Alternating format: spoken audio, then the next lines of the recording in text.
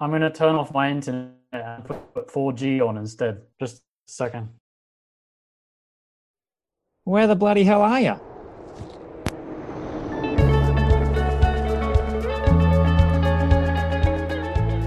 Hi, I'm Allan Hill, the nostalgic vagabond.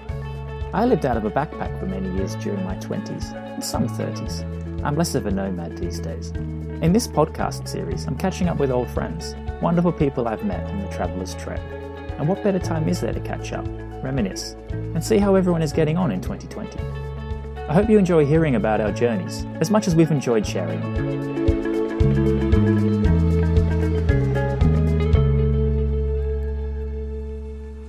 My guest on this episode is Jay Canning. Born and raised in London, Jay now resides in Macedonia with his family. I'm zooming in from England to talk with Jay about his adventures in California, the Balkans, Russia, and other fine destinations. Beer connoisseur, intelligent adventurer, and polyglot, Jay is basically a legend. Oh, You're moving again. okay. Okay, it's all part of the adventure, mate. Yeah, exactly. Exactly, yeah. Good to see you. Yeah, and you. And you. Been a long time. It has been. When was the last time we saw each other? I tell you what, do you remember Matt Burnett? You met him in January 2011. We went round the Sam Smith's pubs in central London. We were at Princess Louise. That's it. Yes, Holborn, we were right? in. Yes, correct. And we ended up in some basement dance discotheque or something. And we had the special old 1967 or 69 Sanyo Super 8 that we were taking video on. Oh, wow. Yeah. Yeah. I was just speaking with him on the phone around lunch. I was actually trying to remember then when the last time I saw you was, and I think it was a few years later, not too long before you went on your Trans-Siberian trek. Train journey, I guess, is a more appropriate way of putting it. And we were at Wetherspoons on Putney Bridge. That's right. Properly spontaneous. The rocket. I think it was 2013. Yeah. Would that be true? Yes, 2013, that was my Trans-Siberian year. Was it obviously later on in the year you did that? I departed in August 2013. Right. So we must have met in the summer because I remember it being a long evening. So it might have been a June. So it might have been just before. Could have been, yeah. I think that was the last time I saw you, which doesn't actually seem like that long ago, but it's almost 7 years, man. Yeah, that's nuts. That's crazy. Bloody hell. I know, a lot's changed. Where are you living now? Right now I'm in Skopje, Macedonia. North Macedonia now, they call it. Okay. Yeah. It's been altered. Please forgive my error in the intro. It is indeed now North Macedonia and no longer Macedonia. We're not here to start a diplomatic row. And you're enjoying it there? Yeah, it's nice. It's great here. Settling down? Yes, settling down in a kind of traveler kind of way. Not a bad thing to do, man. Yeah. I was wanting to have you on the podcast, wanting specifically to have you as episode 1 on the podcast. Nice. And I only learned this more recently in a text chat we had. 2009, California. Yeah. Was a very important time in my life because it changed the trajectory of where my life was going. And I wouldn't be here today if not for that experience in California. And that's where we met. We met on a bus on the way to Yosemite National Park. That's right. And I learned that time for you in California was also quite instrumental in leading you on a different trajectory in your life. Can you elaborate? Yeah, definitely. Yeah. So 2009 was an interesting year for me. I mean, it was the year before that, 2008, was when I started working. I guess I should dial it a little bit back to university. So I went to university starting in 2006, and I enrolled in computer science. And by summer 2007, I was hating that. I was just hating the hell out of that whole experience. I mean, it was just so uniform. Everyone was the same. Coming from London, I come from a kind of, as you know, it's a very diverse kind of place. And I don't just mean in terms of, race or anything. I mean, diverse in terms of the kind of people and kind of personalities that you encounter in London. I mean, there are a lot of crazy people in London. And I like that. I like the crazy kind of the eccentric characters. And when I went up north to university, it was just dull. It was so dull for me. Everyone was the same. No one was eccentric. I didn't vibe with it. So I left. I dropped out. spent a year and dropped out. So 2008, I got a job in a pub, as you do, and basically just started saving money. I didn't know what I was saving money for. And by 2009, I decided what I'd been saving money for. And that was to do some traveling, which I hadn't done. I hadn't taken a gap year before. So, this was kind of my first thoughts of the idea of traveling. And I decided to do it solo. So that was something kind of surprised some of my friends. I mean, it wouldn't surprise you and it wouldn't surprise many of the people that we've met. But in the circles I was in at the time, it was surprising to choose to do something solo. And so I chose California, mainly because I've been working in a craft beer pub. And at that time, 2008, 2009, craft beer was still something quite new, something unique. Like the pub I was working in London was like basically the only pub at that time that had interesting beers. And a lot of that craft beer movement was coming out of California. I mean, that's where a lot of the innovation in the beer world originally came from. I remember I had this book. It was, what was it? The Good Camera, the Camera Good Beer Guide to California and the West Coast. So it had Washington, Oregon, and California. I think it had Alaska in it and Hawaii as well, possibly. And so that book kind of, I started reading that and I was like, wow, these places look amazing. And these beers look like, at that time in the UK, we didn't have any of those kind of beers, like the crazy IPAs and the Imperial Porters and all the rest of them, And I was just like super excited on top of the general kind of vibe around California, which is, you've got to see it. It's in the movies, right? The palm trees and just the whole kind of lifestyle and approach. And that was what led me to my decision to choose California as my solo adventure. And I took the plunge and I met you and had lots of great experiences in California. And it was a very kind of forming experience for me. And it gave me the confidence to do other stuff, which was a lot more adventurous and maybe you might say dangerous, although it's not really. Yeah. So that kind of, the following year, I went to the Balkans, which was a war zone not so long before that. So I got the confidence to do that kind of stuff, all thanks to California. One thing that I really admired about you was that when I met you, actually, you weren't particularly very well. You were quite ill. Yes.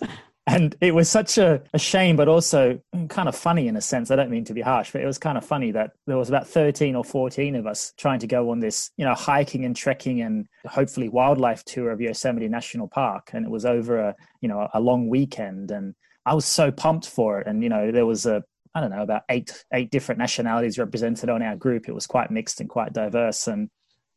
And you couldn't even do it because you were so ill. You couldn't come out into the park with us. You just mooched around at the campsite all day. And we all just sort of were talking about you saying, oh, I wonder how Jay's going. I hope he's not vomiting in the toilet. And, and you just kind of, you dealt with it. You didn't let it get you down. You kind of accepted it and then you got through it and then you carried on traveling afterward, didn't you?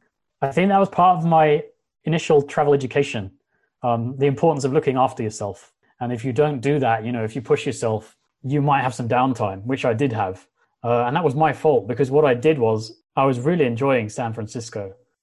I don't know if you did this because I don't remember doing it with you, but I hired a bike from the hostel and did like this huge cycling, like epic journey, including cycling over the Golden Gate Bridge and into Marin County and all kinds of, I can't even remember all the places I was cycling through, but I covered some real ground. And San Francisco is a very windy city, but it was also sunny. So I was going along with my white Irish skin exposed to the sun, not really feeling it because of the wind. I was cycling, so the wind was giving me a cooling effect. The whole time I was burning and I didn't know.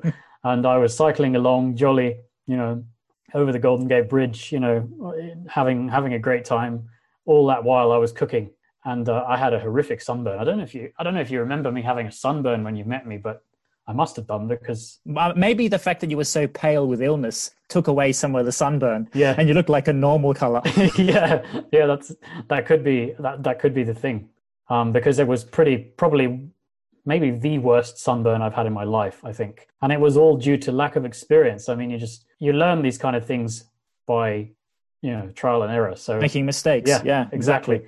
And what I think happened was it was like extreme sunburn combined with maybe a lot of wind, and that just took my immune system down, as it would to anyone. And I think that's how I caught whatever it was that I caught. It was I'm not sure if it might have been swine flu. I don't know. Well, that's what we were saying on the bus. Yeah, I mean, it was a joke. We all thought it was a joke. Even I thought it was a joke. But when I look back on it, I'm not sure. I mean, because I've never been ill like that. Maybe it was just because of how hard I pushed myself. Maybe that's why. But I was like completely knocked out, especially when I was in the campsite place. I think I slept through that whole weekend more or less, and I got myself on some crazy American drugs, which was actually that's one of my kind of funny experiences from America. It's just the amount of drugs those guys have. It's just insane. I went to, it was first for my sunburn. I went to a pharmacy to get something to put on my skin because it was horrific. And they sold me, I mean, firstly, you go into an American pharmacy and the drugs are stocked right up to the roof. You need to get the drugs on top, you need a ladder. It's crazy. And they sold me this big, huge 1.5 liter thing of bright blue gel.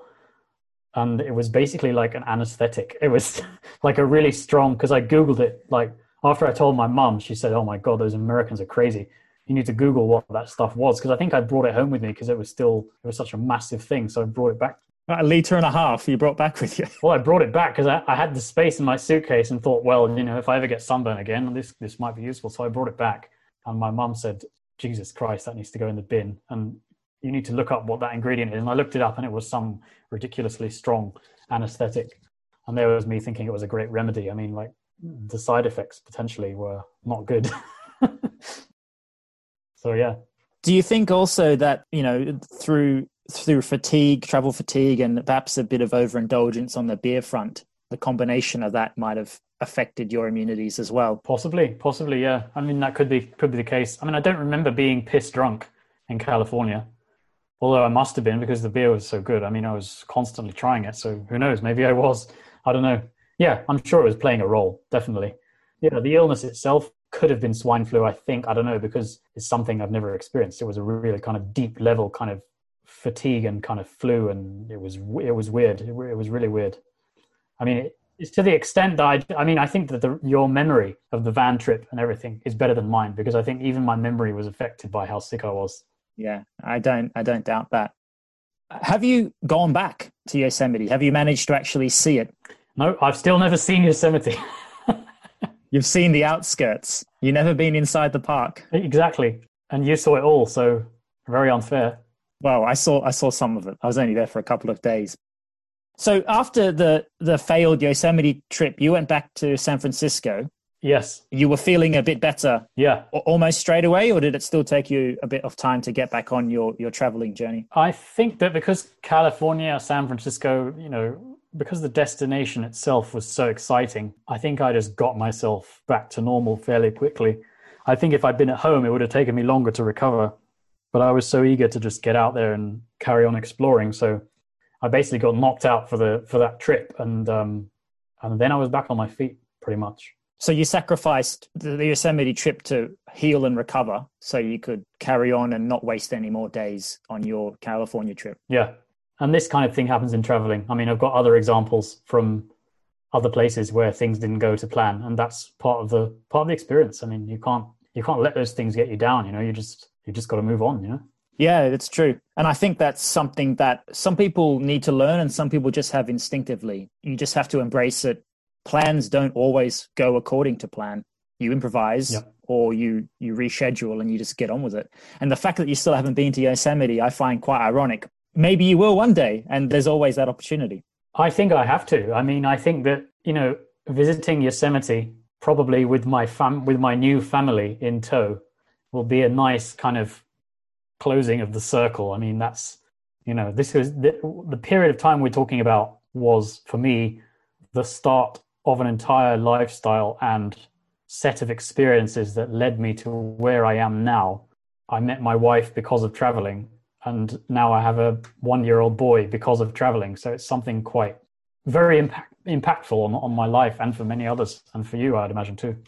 For sure, yeah. I mean, I don't live in Australia anymore. When I was a boy, I guess I never imagined myself not living anywhere but where I grew up in Australia. However, I remember at university dreaming about not being in Australia. I didn't particularly like university, not necessarily the same reasons as you, but I did it and I graduated, but I didn't really buzz with it. And it was just like a means to an end and a rite of passage. I remember thinking, I don't want to be here. I want to be in the UK, because I was able to do that with my dual nationality. Uh-huh. It was still a few years later when I ended up finally in the UK. In a sense, it was a bit more by chance than out of pure need and want. I kind of fell into coming to London Heathrow because I found a super cheap flight out of Boston, Massachusetts, because it was on September 11. And I thought, hell yeah, it's only $200. Let's do it. Yeah. I want to carry on from the original roots of California. And you said earlier that you graduated, let's say, onto more adventurous and you said perhaps more scary or just more extreme journeys. Can you sort of climb the stairs from California and some of the places you went to the Balkans, and did some other places you went to in the future that were, let's say, a progression of a traveler's life? The following summer, 2010, it actually wasn't a solo journey. I took a friend, but I was kind of the one in charge. I was the one that organized everything. I was the one that was basically setting up everything. And we went to Slovenia, Croatia, and Bosnia-Herzegovina. So that was kind of a step up, especially the Bosnia part. I mean, it had a media reputation as being a war zone. And I remember one of my friend's dads saying that we shouldn't go there, that it was completely lawless and savage and, we'll get robbed or shot or whatever. But we did it. So I remember we flew, because we couldn't fly into Slovenia at that time. We flew into Austria. We took a train into Slovenia, and it was a great experience. I mean, Slovenia is a gorgeous country. I don't know if you've been there. I have. It's wonderful. So we hit up Lake Bled and Ljubljana, and actually my friend had a Slovenian buddy. They used to go to university together, so he was driving us all around. We saw pretty much the whole country. That was fantastic. And yeah, we moved on to Zagreb. Zagreb was great. And then the train, I mean, I guess the big experience of that trip was the train from Zagreb to Sarajevo in Bosnia, which was a real experience, a Balkan train journey, very slow train running on old Austro-Hungarian train tracks into Sarajevo. And the thing that I really liked about Sarajevo was the importance of the place for history, as in the start of World War I. The assassination of Franz Ferdinand happened in Sarajevo. And it was very interesting to see that street corner where it all happened. And there's a little museum. What they say is the same gun that shot him is in that museum, but actually the real gun is in Austria, apparently. Really interesting. And from that point, I really kind of got into history, and history started to play a big role in my choice of travel destinations. So yeah, the following year was, what did I do in 2011? I think in 2011, I didn't do any traveling. 2012, I went with the same friend to Morocco, and that was pretty wild. Morocco is a pretty wild place. In fact, I'd say in some respects, it's still the wildest place I've been to. Just the amount of harassment you get on the street, and it's, nuts. Crazy place. I imagine people trying to sell you stuff. Yeah. Not just that, but following you around and not leaving you alone, and the extent that they'll go to follow you. I mean, it's just ridiculous. Crazy. Wow. Crazy. But it was so cheap, Morocco, that I still had money left over from my budget. So I went to Malta that year also, which is where my grandparents got married. So that was a nice kind of place. My grandfather was in the Royal Navy, so he was stationed in Malta. So Malta was cool. That was a bit of history though. And then the following year was the big trip. I mean, by that point, I had enough confidence about traveling alone. I decided to go all out, and I decided to plan an epic journey to challenge myself. I'd always been interested in the Trans-Siberian Railway and Russia. But then I decided, well, why not expand that? Why not make it more than just Trans-Siberia? Let's start in London let's start from St. Pancras with a train, and let's see how far we can get. So I planned this trip, all trains, no flying, London all the way through to Beijing. And then I actually went on to Xi'an in the center of China, which was also by train. So I guess you could say that's London to Xi'an in total. And then in China, I did a couple of flights. By that point, I was a bit tired of trains, so I spent a hell of a lot of time on trains by that point. So I treated myself to a few little flights. Yeah, I went to Shanghai, went to Taiwan, Hong Kong, Macau. Yeah. Wow. When we met in 2011 in London, so you'd done a bit of traveling already. We'd met a couple of years prior, and this is a couple of years before your Russian Chinese Trans-Siberian trip. I remember you were speaking a couple of different languages that time in London. If I recall properly, when we met for dinner that time on the Thames, you were learning Russian in preparation for your Trans-Siberian. I remember you were speaking French quite well before then, Yeah. and maybe Spanish too? No, Italian it was. Italian, Yeah. Right. So you'd already had a fairly decent grasp of a few different international languages, and now you were teaching yourself Russian to help you navigate the Trans-Siberian Railway. How did you get on with that? I've always had kind of a strong language background, and many English people don't.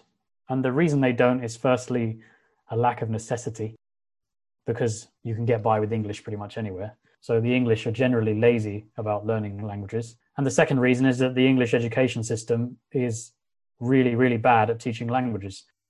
They don't teach grammar. They think that grammar is something boring and irrelevant and will turn people off from learning the language. But in fact, if you learn the grammar, it makes your life very easy. If you learn the grammar, you know how to build sentences, and that's how you speak a language. So yeah, I mean, it's a mixture of theory and practice. And the English education system focuses on just memorizing sentences, not understanding the structure of the sentence, how the sentence works. And that means that students just end up getting bored, because who the hell wants to remember 1,000 sentences? You know, it's stupid. And I actually had a period of time, I don't know if you know, but I was actually homeschooled for a while. I dropped out of school for about 4 years, and I was taught by one of my parents' friends who was used to be an Oxford professor. He taught me Latin because he was a traditionalist. And at the beginning, I thought, this is a waste of time. Like, why the fuck are we learning Latin? This is ridiculous. The 4 years that you were homeschooled, what a grade range was that? So I think that was age 13. It was from age 13 until 16 or 17. So basically high school. Yeah. So are you familiar with sixth form? You know what sixth form is? Oh, right? yeah, I know. What it is, So for sixth form, I went back into the system. I did my GCSEs in some hotels in central London. It was weird, you know, like that was the exam hall. And for some of my exams, it was just me and one other Chinese guy. It was just like, you know, these are the guys who don't go to school doing their exams in a conference room in some random hotel in Russell Square. That was my GCSEs, and I aced them completely. I mean, I outperformed everyone who was at school, which tells you everything you need to know about the education system. And French was my strongest subject. My mum helped because my mum speaks French also. And I got 100% for my GCSE French, which is absurd. And that was kind of... Well done. Yeah. And I did A-level French as well and found it really easy.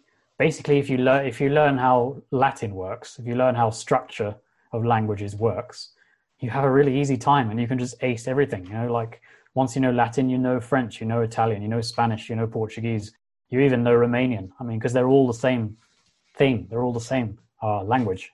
So yeah, French and Italian, that was easy for me. Russian was a challenge I set for myself, and that was a bit different because I had to learn a new alphabet firstly, and the grammar's quite complicated. But it's a really beautiful language. I mean, it's probably my favorite language that I have dabbled in. I wish actually I'd studied Russian rather than another Latin language. Like after French, instead of doing Italian, I should have done Russian or something else, I think. Because I had a lot of fun learning Russian, and teaching myself was something I could do because I had kind of experience in that. But anyone can do it. I mean, it's not just a question of having a gift or a talent. I mean, once you just figure out the strategy for learning a language, I think that anyone can do it, really. So, yeah. If you commit yourself to it. Absolutely, yeah. And put in the work. Absolutely, like anything, yeah, like anything. So which language are you speaking in the house now? You speak English in the house? Yeah, so with my wife, I speak English. And with the baby, I speak English, and he speaks gobbledygook. And, and then with my in-laws, they don't speak English, so they speak Macedonian only. So I've had to learn Macedonian. And my Macedonian... How is that going? Pretty well. I mean, firstly, Russian gave me a great kind of head start with that because they use the same alphabet. I mean, they have a few different letters, but they use the same alphabet. In fact, that alphabet was invented by Saint Cyril in Macedonia. So I'm in the home of the Cyrillic alphabet here. And so, yeah, reading was easy. Grammar is easier than Russian. And there are some little specific things which are a bit tricky, but in general, the language is fairly easy to learn. I mean, I'm doing well with it. Yeah, and it's really helpful when you have close relatives who are proficient and you can just pick up stuff. Yeah. Every day you can learn some new tricks or some new phrases or expressions, and yeah, exactly. it's more natural. Yeah, I'm immersed in it. So, if I go to the shops, I need to use it. If I get on a bus, I need to use it. Like if I want to top up my Oyster card, I have to do that in Macedonian. So yeah, I'm kind of forced to do it. So I do it.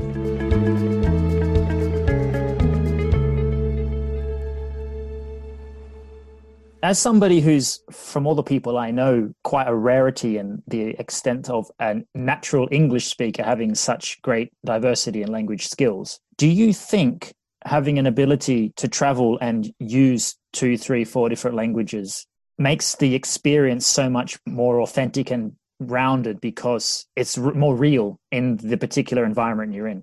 Yes, I would agree with that. It deepens your experience and understanding of where you are, the culture you're in, and it enables you to interact with people in a way that you wouldn't be able to without it. With that being said, if you just have English, you can have a fantastic time traveling, and that should never put anyone off. I mean, the fact that they don't have any other languages shouldn't put them off from venturing into countries where maybe most people don't speak English, because you can get by. And I have done, because, I've been to so many countries. I haven't learned all the languages for sure. A couple of years ago, I went to Georgia and Armenia, and I know absolutely nothing in those languages. Although Russian actually helped because it's former Soviet Union, but still, it's not a requirement. But what it does do is it gives you a deeper experience, and it offers you the ability to have unique experiences that you wouldn't otherwise have. An example was on the Trans-Siberian. I was in a 4-berth cabin, so I was sharing with, depending on how busy the train was, up to 3 other people. And at one stage of my journey, an older Russian couple came into my cabin and sat down, and they didn't speak any English, of course. So we had to talk in Russian. And that was, it ended up being a very interesting experience, because even though my Russian was only basic, because I'd only been teaching myself 3-4 months from a book and a little audio course, so I wasn't really proficient, but I had enough Russian to engage with that couple in a conversation and to connect with them. And, they shared food with me. And it was just a really nice interpersonal experience that would not have been possible if I hadn't learned Russian. And there were a couple of other experiences like that, because in Russia, there aren't many people who speak English, and in Belarus also. I think that it's really valuable, and it deepens your travel experience considerably, because interactions with local people is where it's at. I mean, those are the memories, those are the things you remember. So you said you taught yourself the Russian. Now, you had an old school textbook and an audio tape. Was that your methodology? They have an American audio course called Pimsleur, and they have a very specific kind of style. It's a businessman kind of course, So like they teach you kind of scenarios, like business scenarios, like, do you want to get a coffee after the meeting? And, these kind of things. I mean, it's very kind of old school kind of business audio course, but the way that those courses work is very good, because you have to reply. So they ask you to repeat something, and you repeat it. And then there's a lot of repetition involved. It's listening and speaking. And I think that the technique on those courses is very good. And I've used it for French. I've used it for Italian. I've used it for Russian. And yeah, I've used it for, I can't even remember how many other languages. I mean, some I've kind of learned a bit for fun, like Hungarian I decided to learn for fun because it was dubbed the hardest language to learn in the world. So I thought, okay, gotta have a go. And learn I did the Pimsleur audio course of Hungarian, and managed to speak to some Hungarian colleagues at the pub I worked at. And they almost fainted when they heard it. Because the course gets you to perfect the accent. That's the thing. Oh, yes. Yeah, they break the words down, and you're able to mimic the accent very well, so that when you replicate something that you've heard on that course, it sounds incredibly kind of almost scarily authentic. So yeah, these Hungarians at work were completely shocked when I came out with some phrases. Brilliant. I think you've got a pretty good ear for it, Jay, anyway, because you can do a very reasonable Australian accent too, which I'm often quite critical of. Yeah, it's a little bit tricky to do, actually. Not bad, man. It's not bad. With these languages, have you come across any apps that you could recommend, or are you an old school kind of guy who likes to do it the old-fashioned way? I have to say, I think I'm old school. Although I guess I haven't really gone hard on learning a language since I got a smartphone. So the last time I was rigorously learning a language, which was Russian, it was before I had a smartphone. So it's difficult to say. I mean, if I had to learn something now, I might find an app, but I don't know any. The most recent language I've learned is Macedonian, and Macedonian doesn't have, because it's such a small language, it doesn't actually have any materials. I actually took some lessons here in Skopje with a teacher, and also I get the constant exposure to family. So that's a bit different. There's no app, but there's also no Pimsleur audio course and even no textbook. So it's kind of a whole different thing. When you're learning an obscure language with only a couple of million speakers in the world, then it's a completely different ballgame to a mainstream language where there's lots of materials like Russian. Yeah, I think, though, the best way is full immersion, and that's what you're doing in Macedonia as well. Yeah, full immersion and being forced. You need to kind of be in a situation where you're forced to get yourself to use it, and that's where the real progress happens. Just like with anything really, when you're really up against it, that's where the progress is. It's like lifting weights in the gym. It's that weight that you can barely lift that you really need to struggle with. That's the one that's going to make the growth. And it's the same with languages. You need to get in those situations where you're really stretched and forced to push yourself to do it. I agree. Going to countries now, have you got an actual count on how many you visited? Well, that's the thing, you see, because I never know whether to count things like Gibraltar, Hong Kong, Macau. Do you count those as countries? They're technically territories. Okay. And Taiwan. Do we count Taiwan? It's a disputed country. Okay, yes. I just say yes to all. And what's your count? Oh, okay. Yeah, I think it's somewhere in the 30s. Okay. I mean, I can run through it if you want, but it's up to you whether you want to do that. How about we go for, have you got, let's say, a top 3? Okay. So China is a rich experience. The food is absolutely breathtaking. I mean, the food in China doesn't resemble Chinese food that you get in London or anywhere else. It's a completely different thing. It's fresh. The flavors are incredible. Perhaps it's best not to ask what exactly is in it, but all I know is the food blew me away in China, and a lot of the rest of the experience in China was incredible. I mean, it's an incredible place to visit. Everyone should visit China at least once in their life. I'm certain of that. Russia for me was very interesting, and I kind of include Belarus with that because they're basically, I'm still not sure why they're separate countries, because they are basically the same. And funny story, actually, crossing the border between Belarus and Russia, I didn't know that they don't have a border. So they're like Schengen style. Like if you cross between Hungary and Slovakia, there's no border, right? Because it's all in the Schengen zone. I didn't know this was the case with Belarus and Russia. And I panicked because I was on the train. I was on a night train going from Minsk to Moscow. And in the middle of the night, I woke up and I looked at my phone, and my phone had connected to a Russian network. And I was like, that's strange. And I think maybe I looked at Google Maps or something, and I saw that I was definitely within Russian territory. And I was like, what the hell? Have I entered Russia illegally? Am I going to be arrested and sent to the Gulag? Yeah, it was crazy.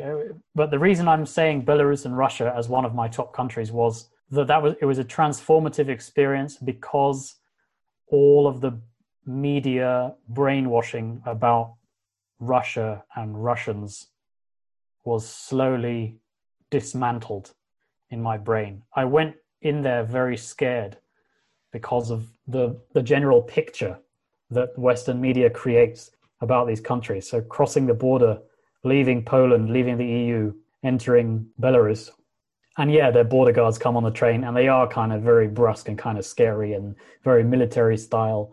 So that's kind of, that was an experience. But it was a slow experience. By the time I reached Mongolia, which was my country after Russia, all of my kind of misperceptions and false beliefs about Russia had been destroyed. And I'd come to love the Russian people. I'd come to treasure the experiences I had talking with them, understanding that they are just like us. They are not our enemies. That was something very, very special for me. And Russia is still special, and I would like to return as soon as this coronavirus thing stops, because I missed St. Petersburg and I really want to go there. So yeah, China, Russia, plus Belarus. And then what would I choose for the last? it's not really a country, but it was such a special experience that I would have to say that number 3 spot goes to Easter Island. Really? Yeah. For what reasons? Just the fact that it's so difficult to get there. I mean, not difficult, but you need to spend a long time in an airplane to get there. It's the world's most remote airport. It's essentially Polynesia, so it's a very unusual culture. You might have more experience being from Australia. I guess you might have been to some Pacific countries, but I'd never experienced anything like that. Those statues are just incredible. When you see them, it's just mind-blowing. Really mind-blowing place and really special. I feel very fortunate that I managed to get there. I managed to find a flight that didn't make me bankrupt. Yeah. It's a once-in-a-lifetime thing. I mean, I'm really glad I did that. Are there any new places on the wish list that you want to visit, perhaps with your family as well? Yes. I mean, there's always new places. I'm still very much a fan of the ex-Soviet Union countries. I've been to many of them. I've been to Belarus, Russia, Ukraine, Georgia, Armenia, Mongolia, which was not part of the Soviet Union, but very much under the influence of it. And, I'd really like to go to those Central Asian ex-Soviet countries, Kazakhstan, Uzbekistan, the stans. Turkmenistan looks completely mad. I mean, like almost North Korea level of totalitarian dictatorship. Yeah, Azerbaijan also I'd like to go to. And there's still some of Eastern Europe that I'd really like to go to as well, like Moldova. I haven't been to. Largest wine cellar in the world in Moldova. Some obscure trivia. I mean, that's me. Like, that's what I've become. The more obscure, the better. That's kind of that's what I've become these days. That's great. And I'd like to explore more of South America. I only explored some of that. I'd like to explore more. And Africa, I've barely touched Africa. So Africa's a whole continent that's still on the cards. And I've never been to Australia either. So that's got to be done at some point. Fast Five. 5 quick-fire questions require 5 quick-fire answers. My guests must answer 5 random questions about traveling without thinking too much. Are you ready for the Fast 5? Yep. All right, number 1, book or Kindle? Book. Number 2, chain or independent? Independent. Number 3, heterogeneous or homogeneous? Heterogeneous. Number 4, public or private? Private. Number 5, mountains or beaches? Mountains. Interesting. Well, that's it. You completed the Fast 5. All right. Fast 5. I'm curious if there's a piece of advice someone has given you personally on your traveling experiences, or is there something that you've learned yourself on your traveling experiences that you want to share? Don't eat the salad. That is actually true. That's happened to me before. Yeah. I had hallucinogenic dreams for eating a dodgy salad. Oh, wow. When I was in Pakistan. Hallucinogenic dreams, that's another thing. I was actually, I've been sick another time in a similar way when I had some bad chicken, I think. Yep. And I was sweaty and having weird dreams of coniferous trees falling on top of me. What? Just basically coniferous trees with a life of their own, deciding to commit suicide by uprooting themselves and falling on me and squashing me into the ground. It was proper weird. That's nuts. That's crazy. Yeah. That's crazy. I've never had anything reach my brain like that. But yeah, I've spent a lot of time on hostel toilets. And I learned my lesson. Avoid the salad. You can eat the fruit, but only fruit that you peel, like bananas, oranges. Don't eat stuff that... It depends where you are. I mean, if you're in Europe, you can have salad, but in Mongolia, for example, in a nomad tent in the middle of the steppe, in the middle of nowhere where there's no soap, where they don't even wash their hands, and they prepared this kind of noodle thing, which was all hot. That was all fine. But then they diced up this cucumber and dropped all this diced cucumber on top. Unnecessary. I mean, from a culinary perspective. Unnecessary. And I picked each piece of cucumber off and didn't eat the cucumber, and I was okay. Some other people were not okay, and that came from experience. Sometimes, I love salad, and Macedonia is the place for salad. I mean, it's stunning here. The food here is great, and I eat the salad here. But if you go to countries like Mongolia or Morocco or those kind of places, just skip it. Yeah. It's not worth it. There's some places around Asia as well, and I imagine Africa too, where our stomachs and our immune systems aren't used to the different types of microbes that you get in other continents, and the consequences are quite painful. Yeah. And sometimes scary, because it's something you've never experienced before. Yeah. You don't know what's going on, and you're in a foreign place and you're freaking out a bit, so you get a bit anxious. It's not a fun time. Yeah, food poisoning is not fun. It's not fun. I would not recommend that. Yeah, so you asked about things I'd learned. That was a more light-hearted one, but then I guess the more kind of the deeper answer to that would be that things do go wrong, and that you just have to kind of go with the flow. There are times when things don't work out when you're traveling, and you just have to accept that and embrace whatever it is. You know, I mean, if you get sick and you're stuck where you are, then make the most of that. You know, just talk to people or whatever you can do. You know, it's just things will never go exactly the way you want them to go. Yeah. So why stress about it? Exactly. Yeah. I mean, doesn't just apply to travel. It applies to life in general. Especially these times where everybody's plans are going tits up.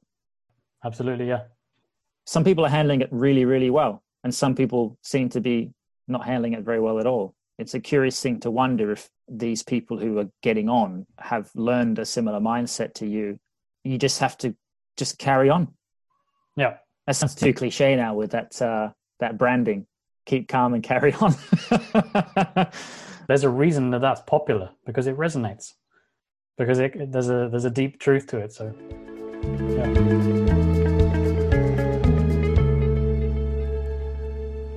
We'll have to do this again sometime. You have to come on again, season 2. Yeah, we haven't covered everything, so.